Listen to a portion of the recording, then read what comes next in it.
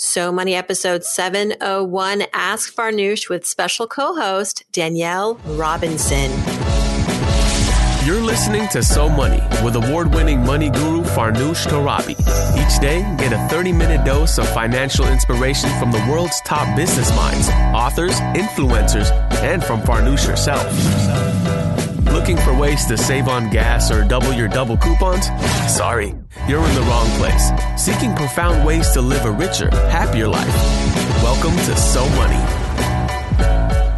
Welcome back to So Money, everyone. Friday, March 9th, 2018, we have officially crossed the episode 700 threshold.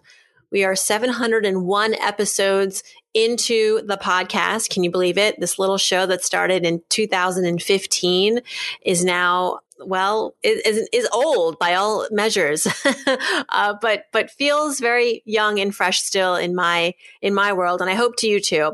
And one way that we try to keep things a little new and exciting is shifting the show from time to time. Of course, if you remember, we went from 7 episodes to 5 to 3 per week. And these days, on Fridays, I have co-hosts. And I thought, who better to co-host with me than listeners? So if you're interested in co-hosting with me on a Friday episode where we go through people's questions, it's very simple. Just go to SoMoneyPodcast.com, click on Ask Farnoosh. There you can ask me a question, but you can also let me know that you'd like to co-host. I'm also pretty active on Instagram these days. People have been just messaging me there, and I've been responding because it's my favorite social media right now. And so if you want to get in touch that way, I'm at Farnoosh Torabi on Instagram. You can direct message me there, and we will send you the calendar link so you can find a time to record with me. And today is a special day where we have a special co-host, a listener who's been with the show probably from, I want to say the beginning, but I'll let her share how she came to learn about the podcast and a little bit more about herself. But everybody, let's virtual round of applause for Danielle Robinson. Danielle, welcome to So Money. Thanks, Farnoosh. I'm a big fan of So Money, so excited to be on the show with you today. You're from Michigan, right? I am. Yes, I live in beautiful Lansing, Michigan. And tell us a little bit about yourself. What do you do? What's your sitch? Sure. So I work for Jackson National Life Insurance Company. We're a retirement solutions provider. And I have a dual role with the company that I both oversee our corporate philanthropy, and I'm also the executive director of our Jackson Charitable Foundation, which has a mission to increase financial education across the U.S. So of course, that's part of my interest in the podcast is all the great financial advice you give on the show. And through our foundation, we offer free financial education that is geared toward kids age 7 to 12. And the program is called Cha-Ching Money Smart Kids. It's offered in classrooms around the country. We're really proud in our first year, we've reached about 1.5 million students. But it's similar to, if you think of Schoolhouse Rock, how they had those videos that would teach you a little bit about English and grammar. Our Cha-Ching videos teach kids about how to earn, save, spend, and donate. So it's a fun music video series. Have you ever heard of the Money Savvy Generation company? They make these piggy banks. I thought of them because you said save, spend, donate, invest.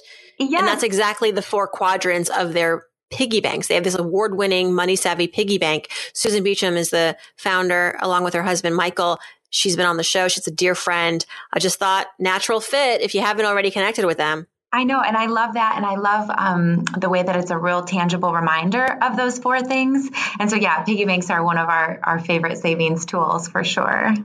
I suspect that why you are interested in money outside of the fact that you work in the money space is that your parents are accountants. You grew up probably with this comfort around money talk, right? Or maybe I'm guessing. You're exactly right. So both of my parents were CPAs, and growing up, I love math, and I've always been interested in finance, but my skills lied a little bit more closely in the communication side of the house. So I actually pursued a communications degree, and when I graduated from school and met my soon-to-be husband, he was also a CPA, and so it's kind of a funny story that I grew up with these 2 accountants and then married an accountant. And this definitely inspired in me an interest in that kind of work, and felt grateful along the way that every time I had a money question, there was someone to turn to. And I think that's something that really inspires me in my professional career is that not everybody has someone to turn to when you have money questions.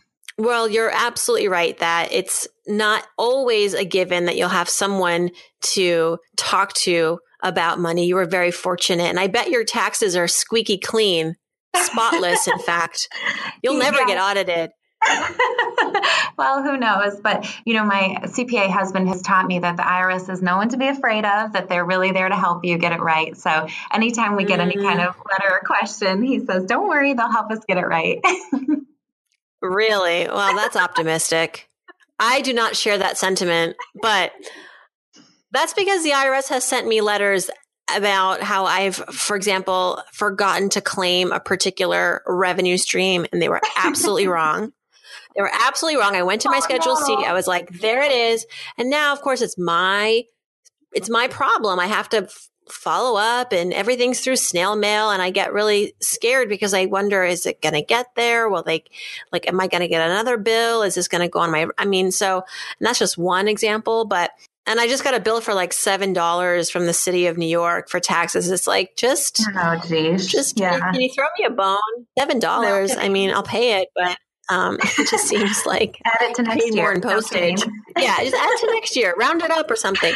Anyway, let's help people. Speaking of, we have a lot of questions to get through, and I know that you come to the show with a lot of life experience and work experience. Hopefully, we can help some of these folks out. So the first question is from Robbie, and it is an audio question. He left it through SpeakPipe on the So Money Podcast website. As a reminder, if you want to leave a question, you can always type it in, but you can always also leave a voicemail. And I love listening to your voices. So here is Robbie asking a question about spending. I love these questions. Go for it, Robbie. Hi, Farnoosh. I recently discovered your podcast and became instantly hooked. Not only is it extremely informative, but very down to earth, soothing, and engaging. I was raised by a single mom of 3 with not much money, and now that I have an 18-month of my own, have a reasonably steady job, and 10 years of debt payment laser focus, I've paid off my student loans, eliminated my credit debt, bought my first house, bought my first new car, contribute monthly to tax-free savings, retirement savings, and education savings. Even with some extra spending money, I can't seem to spend a single cent on myself. Whew, that was a mouthful. I feel extraordinary guilt buying anything that I don't need per se, even if I can justify it as a business expense and not just a want. I even have the support of my wife and even the Best Buy employee. I seem to be okay spending money on experiences, but anything material is a huge challenge. I know I deserve it, but it doesn't seem to be enough. Please help. Keep up the great work, Farnoosh. We'll be all here listening. All right, Danielle. It sounds like Robbie's having a little bit of a hard time justifying his spending. And as he mentioned, he grew up with a single mom, and I bet probably feeling like money was scarce at times, and that's feeding into his mindset around money as an adult. It's not a coincidence, right, folks? We talk about our money mindsets and how, as kids, they were formed. It happens sooner than you think. Your experiences inform so much of the way that you feel about money, the way that you relate to money. And Robbie's story here is a classic example. And Robbie, thank you so much for sharing this question. I think a lot of us probably can relate to some extent. Danielle, do you ever feel guilty or awkward or unjustified in spending money on stuff? Yeah, I could totally relate to Robbie's question. And I think part of it is because I grew up in a household where my parents were really frugal. And so, as a child, when I wanted something special or something extra, they usually would tell me to wait or save up. And so then as an adult, I have learned to always wait and save up, almost to the point of oversaving. And so that is something that I've really worked on with my husband, Ryan, and I. We spend a lot of time talking and planning about our own goals and especially our savings goals.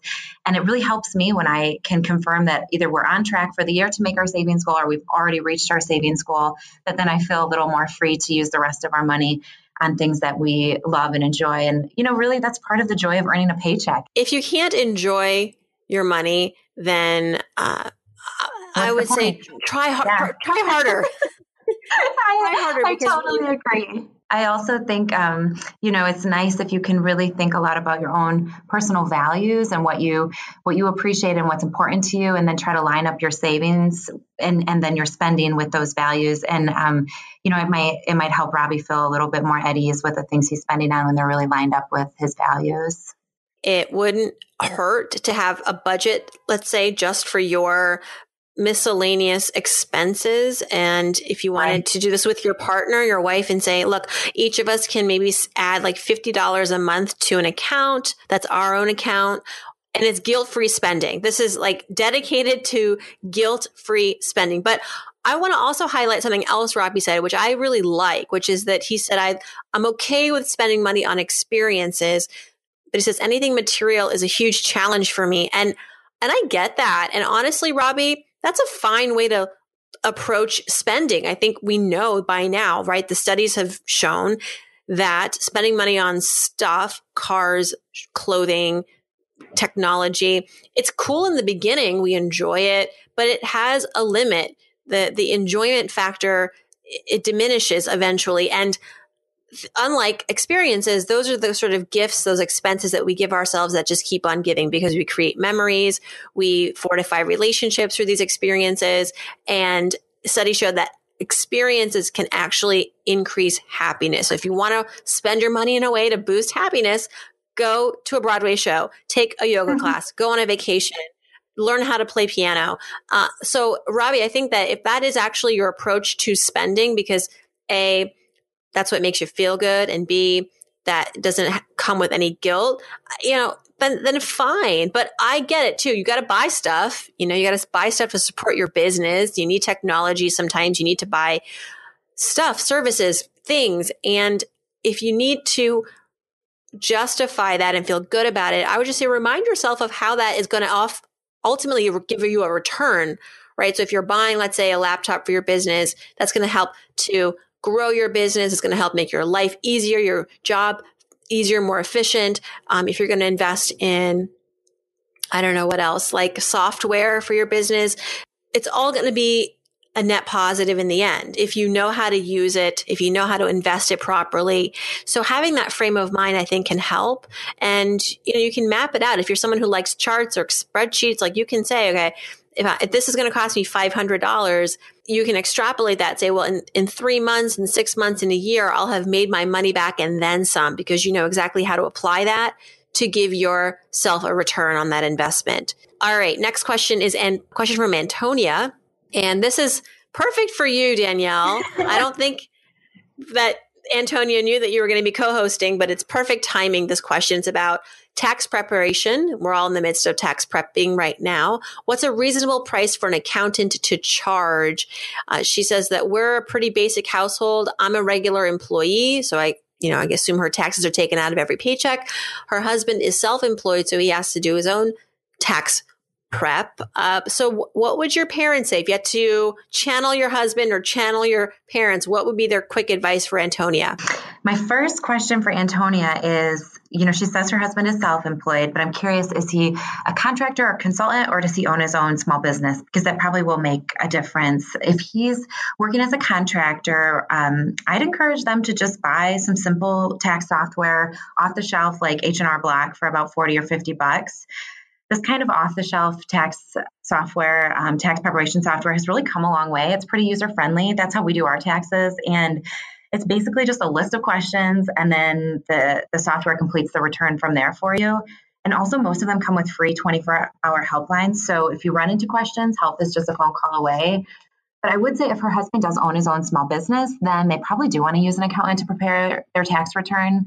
And I'd suggest seeking out a small local accounting firm rather than a large regional or national firm. With a local firm, they're really going to get more than just someone to prepare their taxes, but also they'll get some business advice and acumen and an expert that they can draw on in the future. How much it might cost, it probably depends a lot on where they live. But here in Lansing, Michigan, I'd say anything, you could run anywhere from about $400 to about $1,200. $400 to $1,200. That's a big range, but I will say that it's really about how much time at the end of the day, this CPA is going to be spending on your taxes. So coming to the table prepared can go a very long way in saving time and money. Absolutely. If you've been really organized all year, you've kept all your paperwork in an easy to access place, you've, completed all the preliminary paperwork. For example, if your husband has had staffers, he's already issued 1099s to them for the money that he's paid them throughout the year. If you can come to the meeting with that nice, organized paperwork, I think that is going to help you save a lot of money in the long run. And then it's going to help you also in the future and down the road if for any reason you have to amend your taxes or do them again or refer back to them. It always helps to stay organized. Organization is so money. Danielle, you make a good point, is that don't assume you have to hire a person. Sometimes you could just get some software, and they've definitely come a long way. Think about the security Fortune 500 companies use. They need to know police are going to be on the scene immediately. This is exactly the kind of security you get with SimpliSafe. If there's a break-in, they use real video evidence to give police an eyewitness account of the crime. And that means police dispatch up to 350% faster than for a normal burglar alarm. With SimpliSafe, you get comprehensive protection for your home. Outdoor cameras and doorbells alert you to anyone approaching your house. Entry, motion, and glass break sensors guard inside. Plus, SimpliSafe protects your home from fires, water damage, carbon monoxide poisoning, and it's all monitored 24/7 by live security professionals. You can set it up yourself with no tools needed, or they can do it for you, and it's only 50 cents a day with no contracts. Visit simplysafe.com/SoMoney. You'll get free shipping and a 60-day risk-free trial. Be sure you go to simplysafe.com/SoMoney so they know our show sent you. That's simplysafe.com/SoMoney. All right, Connor's got a question. Why don't you, Danielle, let us know what's on his money mind? So Connor says, my wife graduates from physician's assistant school soon with $100,000 in federal student loans. The lender recommends to pay interest first to avoid capitalization, but shouldn't we first pay the principal? Well, first of all, Connor, congrats to your wife. My sister works as a nurse practitioner, which is pretty similar to a PA, and she loves the work. So I hope your wife finds this career to be very fulfilling. And when it comes to loans, I'd say, usually you're right with the idea to pay off the principal, but with some student loans, there can be a point when the accrued interest becomes capitalized and then it's added to your principal. And once that happens, you have to pay the interest on the new balance, which is the principal plus the interest, or ultimately a larger number than you are originally loaned. So in this type of scenario, I would say it makes sense to pay off the accrued interest first. It's a little counter to what we hear generally about debt payoff, which is that, if you put more towards the principal, that's great because that'll knock down the balance. And then over the long run, you'll pay less interest. But in this case, we're talking about an unsubsidized loan. The sooner that you can address the interest, the better, because that's going to compound, it's going to accrue, and that's just going to, in some cases, increase your balance just because you sat on it. So I think in that case, you're getting good advice. And I would also say that eventually when she graduates and she's looking at all of her loans and trying to figure out what's the best way to streamline this or make this easy, I would say look into consolidation.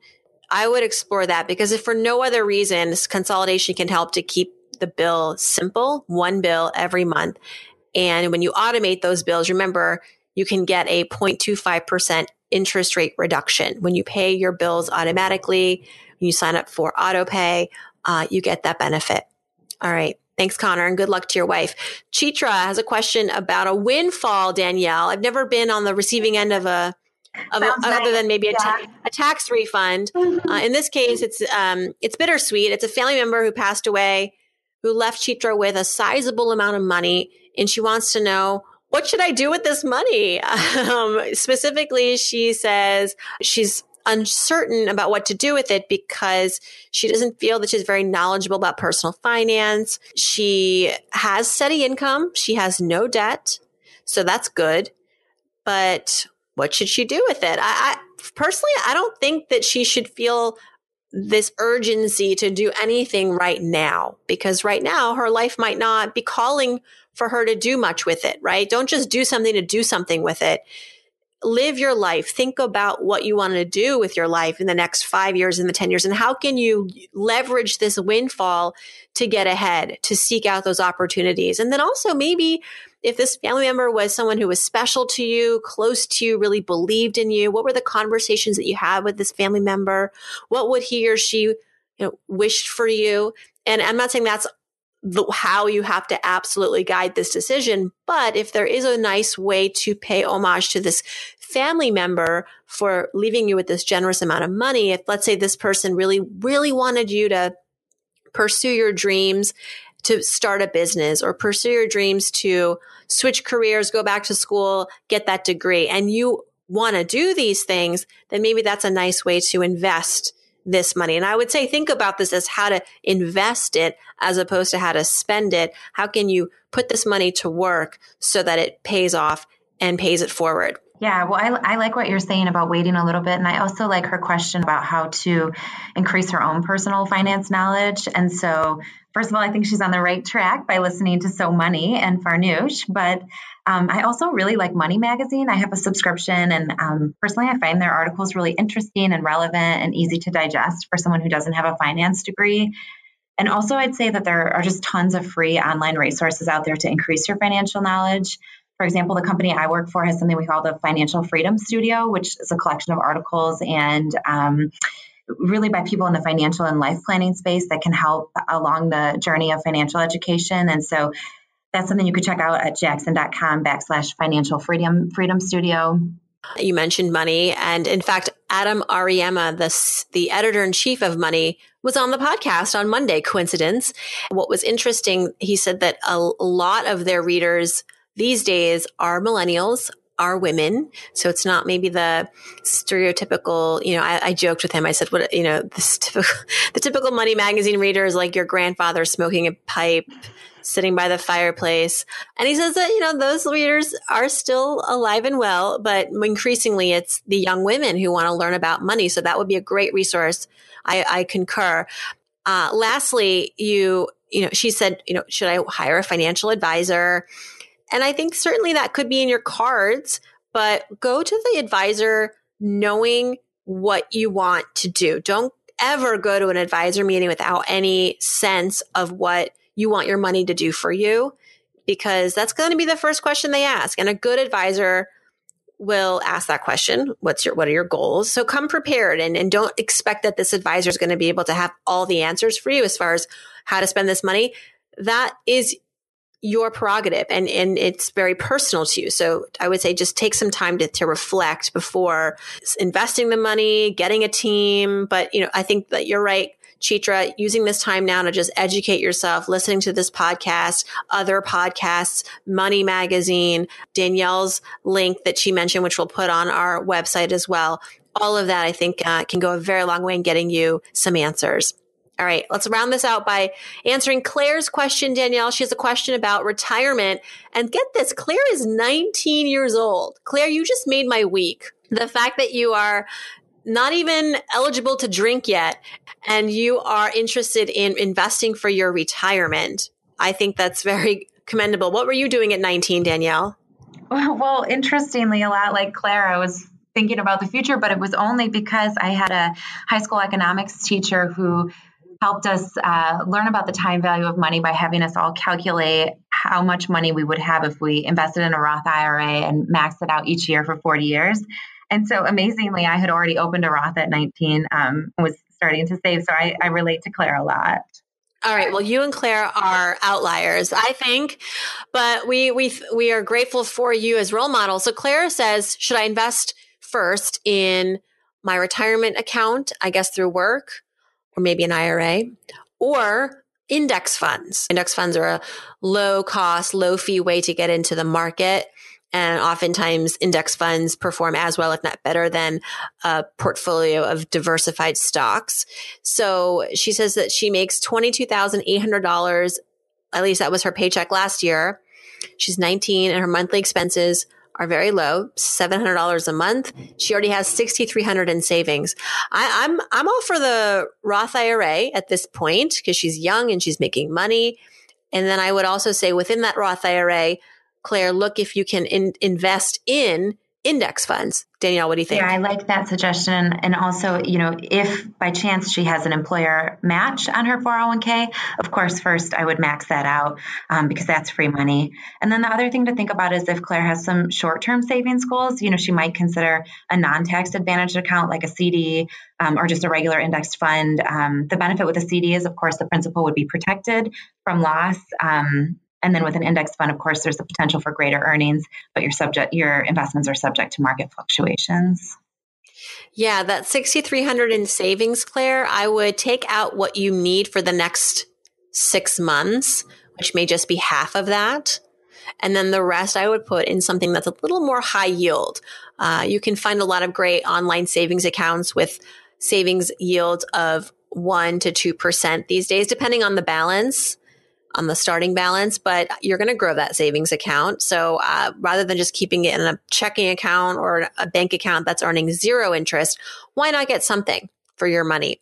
Claire, thanks so much for your question, and stick with us. I love that you're just 19 and you've discovered So Money and that you're asking the right questions. Can you come co-host with me, Claire? Get in touch. SoMoneyPodcast.com. Danielle, thank you again for stopping by, and tell us a little bit more about where we can find you. I know you mentioned some really good links. I want you to repeat them so that we don't forget. Thanks, Farnoosh. It's been a pleasure being with you. And so if you want to follow me on Twitter, I'm at doinggood365. And if you want to follow our foundation and get some more free financial education for kids, it's at JacksonFDN on Facebook and Twitter. And our website is chachingusa.org. chachingusa.org. I love it. I can't believe that was available and no one else had that website and you snagged it. Good for you. Great. Danielle, thanks again. Everybody, I hope your weekend is so money.